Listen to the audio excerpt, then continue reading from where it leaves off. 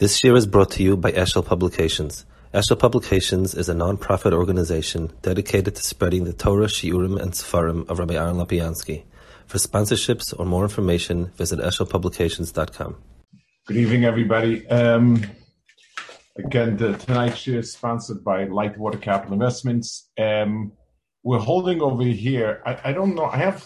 My marker is on Hine Kreuz Bayer B'Mofes. But I think it's Ian Shaney Lahem. Does anyone have it clearly marked off? Yeah, Ian Shaney. Rabbi Avram, you have it marked off. Fall, you have it marked off? Yeah, Ian Shaney. Ian Shaney, right? Yeah. Okay. I thought so. It didn't make sense. Okay. Good. So we had the first of four iyunim about, proofs and so on. Just so that what's the right word for it?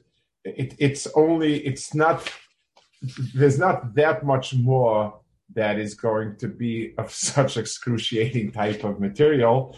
Within 3 or 4 prokim, it will go into other things, more classical, malachim, and galgal nefesh. So, but this is where the Ram goes to this cheshbonis.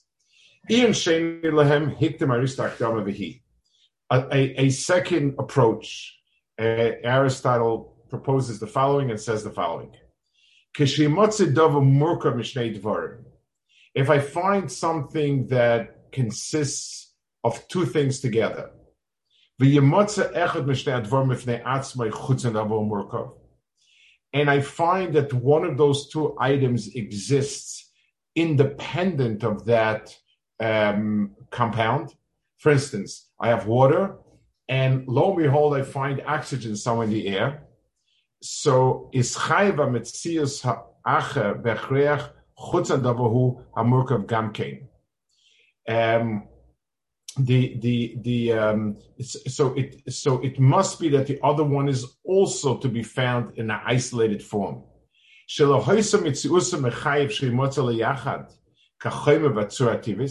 If they had to be together, you couldn't have one without the other.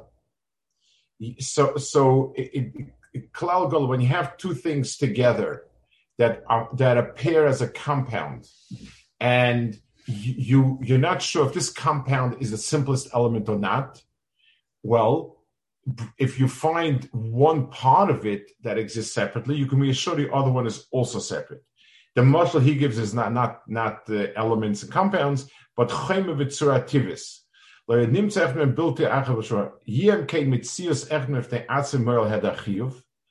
be that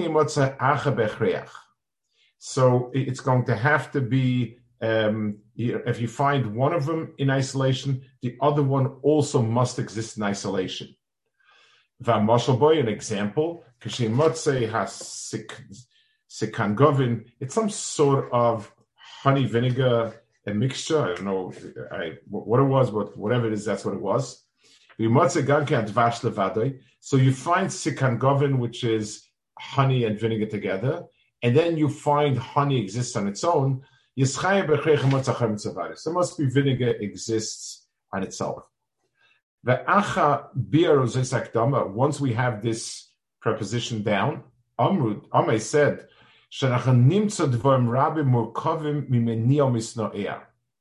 we find many couples of a mover and a thing that's moved. In other words, that which is moving and that which is being moved. We find that almost always. In other words, every time something moves, you find something pushes and something got pushed.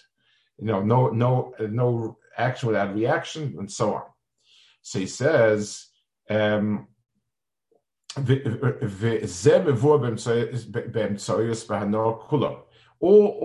all the things that have that property of moving, something is moving, something is being moved. But he said, we do find something which is moved and doesn't move. It's the last piece in the domino effect. The last piece is something that's moved and doesn't move. I don't know if he means all inanimate things. Inanimate things are moved but don't get moved. or anytime just have a chain of movement, but there is one of them. It must be so there must be something that moves without being moved, because like we said before, we find these pairs all the time. Mover moved, and then we find one example that you have something that is moved without moving. So it stands to reason there'll be something that moves without being moved. And something that does not have motion or built to mischalik. It can't split into two, because if you're splitting into two, there must be motion there. You're separating two things. So by definition, something that cannot be moved cannot be split. Below guf, and therefore it cannot be a guf, because a guf can always be split. So again, using this set of axioms, you come to the same conclusion that there's the great mover that is not moved, is not a guf, there's not mischalik, and so on. That's his second approach. So it's built around the movement in the world, but a very different approach in the fact that if there are things that are moved without moving, then this must be it. That's his second approach. It's interesting. It's a type of thing that to us feels like a sleight of hand. It's true about chemicals, that statement, that makes sense 100%. If I find any chemical compound, if I can isolate one, then the other element also must be in isolation, because or else how did it get there? That's logical. But when you're talking about some mover being moved, somewhere along the line you feel that there's, it's too broad and too general, and I don't know, but that's the line of reason. 3. And the Rambam very much, when he continues his own, he very much likes these arguments better than the arguments we saw before. A third argument is going to be based actually on existence. This is already, this is going to be that the third argument is going to be the argument we spoke about how things can exist. But it's only the third argument. The first two arguments have dealt with motion, and now is the third argument. Even though Aristotle uses this train of thought someplace else, this is a suffix. There are things that exist. Whatever we feel and sense obviously exists, which, by the way, he said before, the Medabrim did not believe that. The Medabrim felt that a lot of what we see or feel is a mirage. That allowed them to get out of inconvenient facts. So the world exists. That we're testimony to. So what are the possibilities?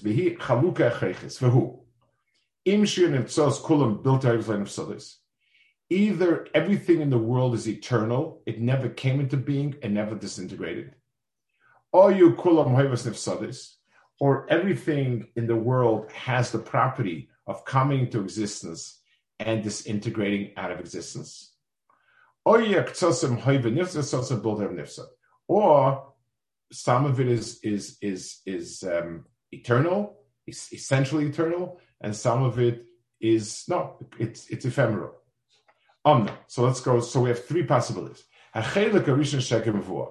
say that everything in the world is eternal, that's absolutely not true. There are many things that dry out, fall apart, and evaporate. The second one, that maybe everything is of the nature that it comes into existence, fall apart, that's also not true. Why? Ubira. Shem hoyer kol nimtza neufel tasavai vehefsid, yeh kol echad sois kulam efsha hefsid. For efsha bemin I efsha vechreach me bilte hayoisoi, k'moshe data, v'ro she postu tzaloiman et sois kulam vechreach. So let's explain this argument. Anything that I say is a possibility will, if given enough time, will have to become that way.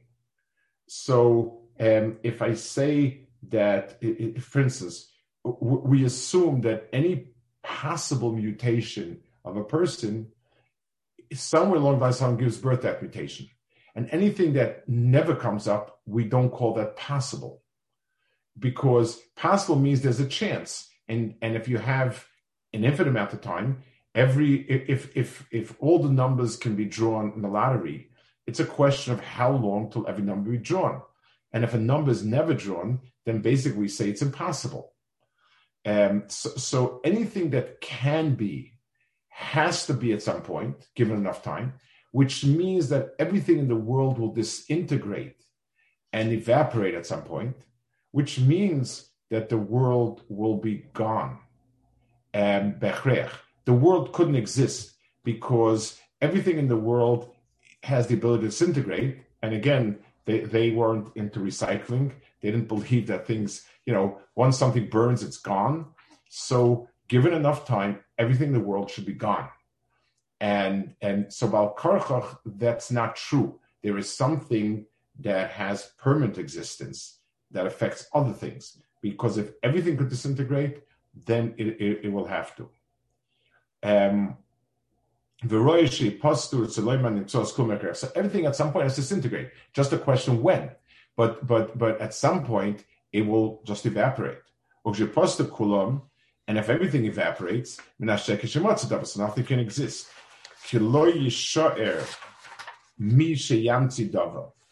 Because who brings things into existence? It's a one-way street. We do see fine things. We're around. So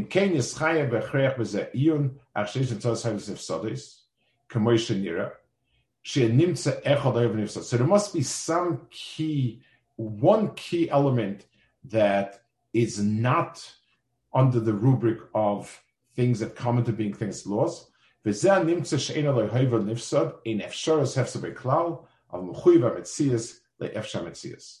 this item has to be something whose existence is essential to himself as opposed to everything else. I want to point out 2 or 3 points over here. First of all, in a certain sense, the idea is at least something that we do have. Today we don't understand the world as ever becoming destroyed. It's something which is there's no destruction of matter. It's a conservation of matter and energy, and everything is in one form or another keeps existing. So why are there no perpetual motion machines? Why doesn't the stock market keep going up forever? Why do things come to an end? So the answer is what's called entropy, which means that we don't lose matter or energy, but it goes from being structured to being unstructured. For instance, if I have steam inside a small vessel and the steam is boiling away, it's in a small vessel with a small spout, so that steam is powerful. It turns an engine. It can turn a ship. It turns the engine of a ship. But that steam never gets lost, but it becomes as cool as the air around it, and the water evaporates into a million places, and it's useless. When the water is in one place, heated, and all the energy is concentrated and focused, it's a very, very useful thing. But it dissipates. So the concept of entropy is that everything goes from a state of being organized to disorganized. The example given is very simple. Everyone has a desk, and if you don't do anything, the desk doesn't become more Masuda by the end of the week. It tends to become a lot less Masuda. You can look around your desk now, and unless you cleaned it, you can see entropy at work, hard at work. So everything does go from a state of structure. Well, evolution goes the exact opposite direction. It goes from Earth, which is kind of the most disorganized matter, and it keeps going. That's incredible. One of the Rishonim, I think it might be a Sforno in Parshas Shmois. He says, I take a look in a sec. It says, "Vasnenenu ukol." Moshe Rabbeinu saw this, and he was extremely, extremely taken by it. It was something that he was very, very, this was like the beginning of a revelation to him. So he said, so his impression was the Snenenu ukol. So he says that. Let me just find it.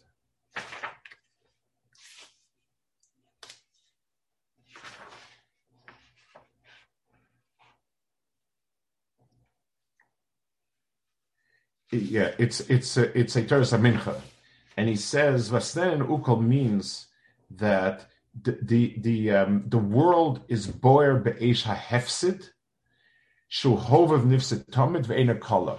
In other words, the world keeps on disintegrating, and yet it's around. So the world is burning constantly, and it still exists. So in their language, they understood it hefsid. We understand not hefsid of the atoms, that doesn't stop hefsid, but still. So that his bonus is actually, it's still relevant today. 2, he says anything that can be will have to be. So this is a very tricky point. I want to point out this was a fallacy in some of the Aristotelian syllogisms that was pointed out by later people. Let's go through the logic. All men are mortal, and Aristotle is a man, therefore he is mortal, and he must die.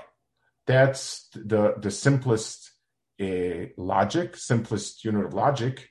And it's very, very, it's kind of ironclad, but it's not. There are 2 big problems with this way of thinking. First of all, and this is apropos to what he's saying over here, is how do I know that all men are mortal? Because from Bereshis till today, no, we've never heard of anyone still being alive. Okay, that's good. Maybe Aristotle will live forever, and that will disprove my axiom or my premise. I made a premise that all men are mortal, and if he's a man, he must be mortal. Maybe it's the other way around. Maybe he's going to be the guy who just is going to decide not to die, and he'll disprove it, and instead we're going to have to change our thing to say that most men are going to die, or most men are mortal. That's one fallacy, and this is apropos to what he said over here. If something could possibly happen, it will happen, but the jury is always out. So the way Aristotle believed that the whole world is infinite, so I guess we have an infinite amount of cases that people haven't lived forever. I don't, it becomes an impossible piece. The second one is obviously, on what basis they say Aristotle is a man? There must be some other defining feature which are really connecting to mortality. But that's secondary. But this is pointing out vis-a-vis over here, where he says anything that could happen will happen. It's very similar to this point over here. Okay. Furthermore, he said,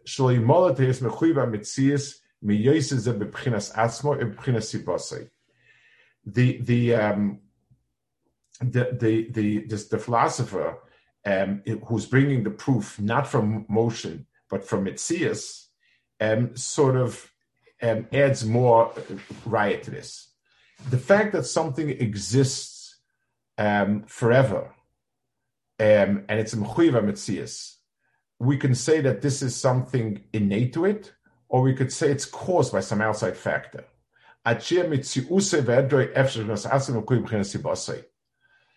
So it could be that he himself could have been disappeared, but like you're on a ventilator kind of that keeps alive forever.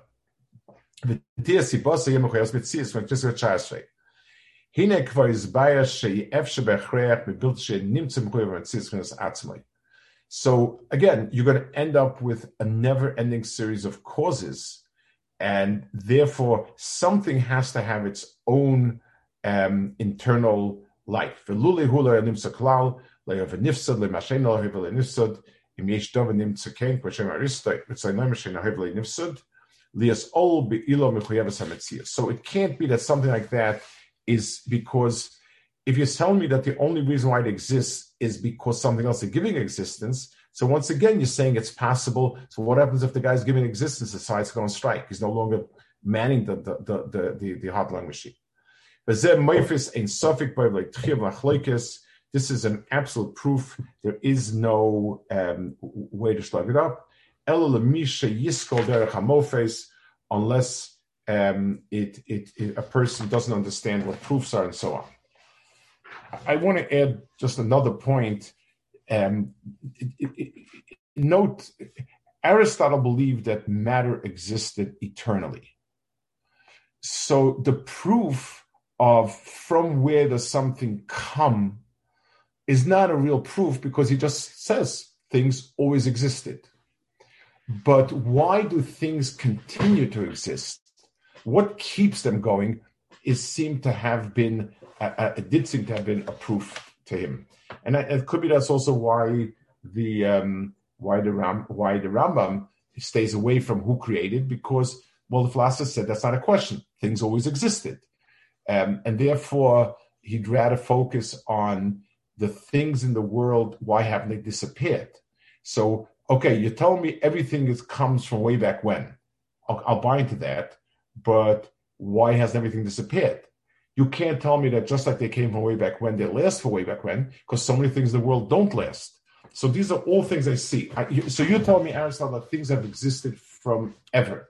Okay, I'm not going to argue that. But you're made that things don't continue to exist, and they just dry out and evaporate. And yet the world is here, even after an infinite amount of years of evaporation.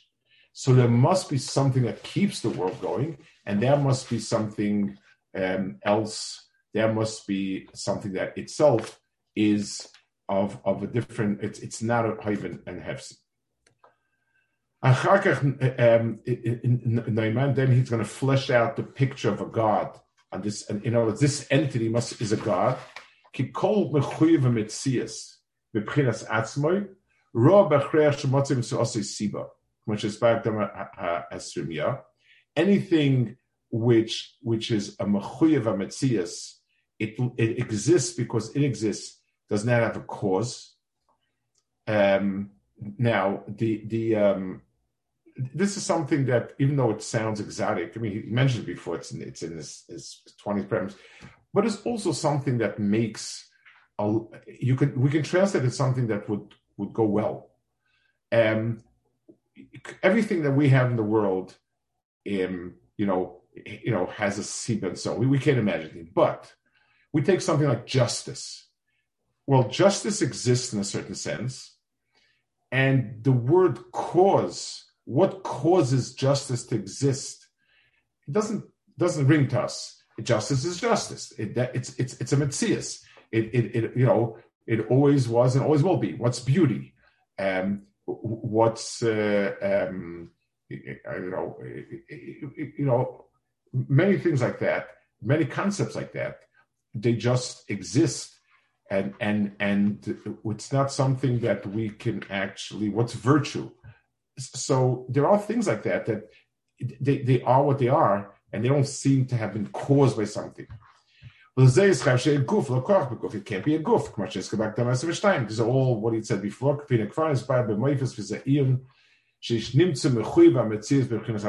So I've shown you that there are things that are mechuyev metzias by virtue of itself, not by virtue of something else. It has no siba.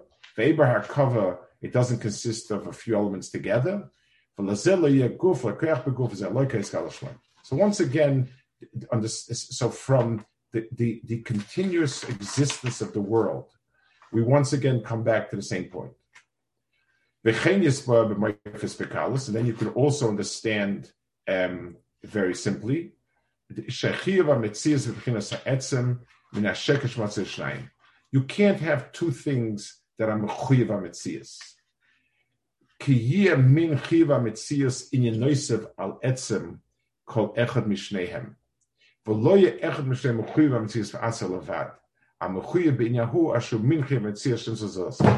talk about this, but this is a very important point. Even when we understand and so on. Understanding the Achdus of HaKadosh Baruch Hu, understanding the oneness of HaKadosh Baruch Hu. Why is that important and where does that come from? So let's understand, and this is something that I think we can relate to it today. I mean, with our mind, our seichel. If I tell you this is a tree, okay, and then I find so let's take something else. I tell you that this is Yankel Birnbaum. So this one person is Yankel Birnbaum. He's the only one. It might be somebody else with the name, but this is him. This is a Yankel Birnbaum. Fine. If I tell you he is a human being, so every part of Yankel Birnbaum as he is Yankel Birnbaum. If I tell you he's a human being, and so is Chaim Goldstein a human being, so a human being is something other than Chaim Goldstein or Yankel Birnbaum. It is some greater overriding concept of which these two are but examples. They're not human be'etzem. They are examples of human, and the human being is a concept, and these two are examples of that concept. It's a description of a property. When I speak about Yankel Goldstein as Yankel Goldstein, so there's nothing like it. It's unique, and therefore, he's not. Everything about him is him. But when I speak about a property of his, I say he's tall. So this is tall, and this is tall, and that's tall. So tallness is a concept that's a notch higher in the hierarchy, and these are one lower. So if I were to tell you there's a mechuyev metzias, but there's a lot of mechuyev metzias, then mechuyev metzias is a concept as such that exists beyond each prat, and its essence lies somewhere else. So by definition, if you have two of them, then no longer is each one. This being is not a mechuyev metzias. He is of a mechuyev metzias, and therefore he wouldn't have this property. So basically,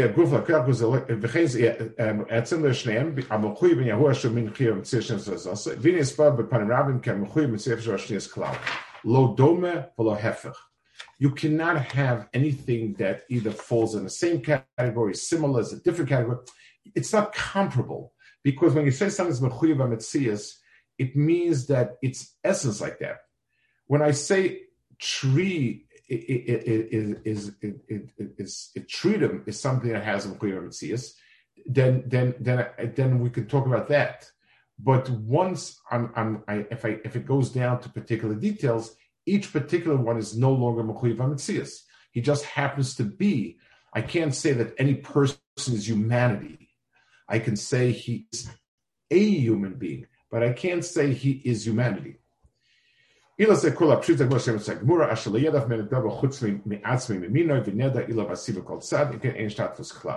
basically, again, it must be something which is totally unique. It is itself, and that's all it is.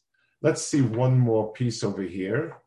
That this is the final piece from the philosophers, and then he's going to add some of his points onto it. Okay, Ian Revi Philosophic. The fourth Ian of the philosophers. We spoke about the two classes of potential and realized potential.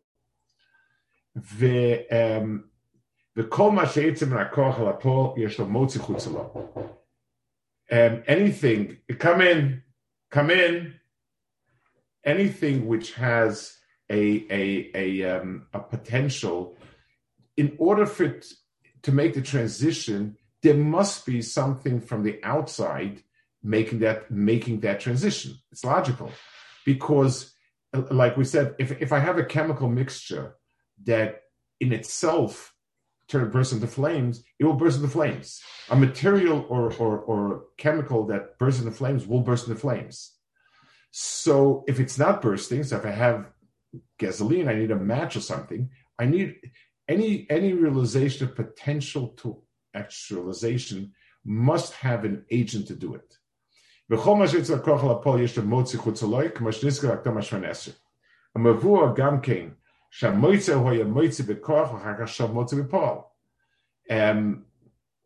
this motzi took something from the bekoach and brought it to Paul. So now what about the thing itself that does that? He also needs something like the match. Somebody had to strike the match. Somebody had to manufacture the match, and so on.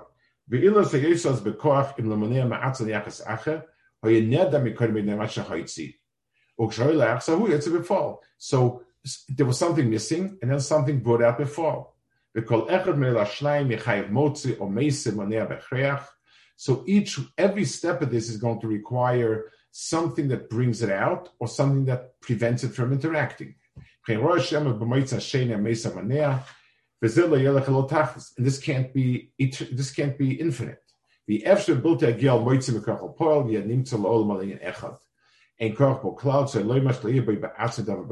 So it comes back down to something which is totally realized. Because if the ultimate cause itself was only bekor, it would never come before. When a shekesh is about chaymer, that no longer be chaymer, avol nivdol k'mashiniska b'arbav esrim, v'nivdol she'efshos beklal of nimtza b'atzma loikai, v'yispay she'neguf imkino echak majiska v'aktam ha'sheshisrei. Val kol drochim elu, he says, moifsim al mitzvahs lokai echad lo guf lo kach beguf im hamin kadmus olam.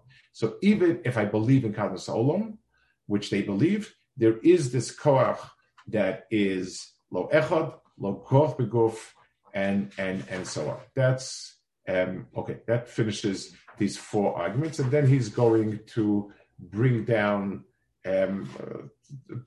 two more points. He's going to add over here to this mix, and then he's going to move. He's going to move on, Hashem. Okay. Good. Good Shabbos. Good Shabbos. Shabbos.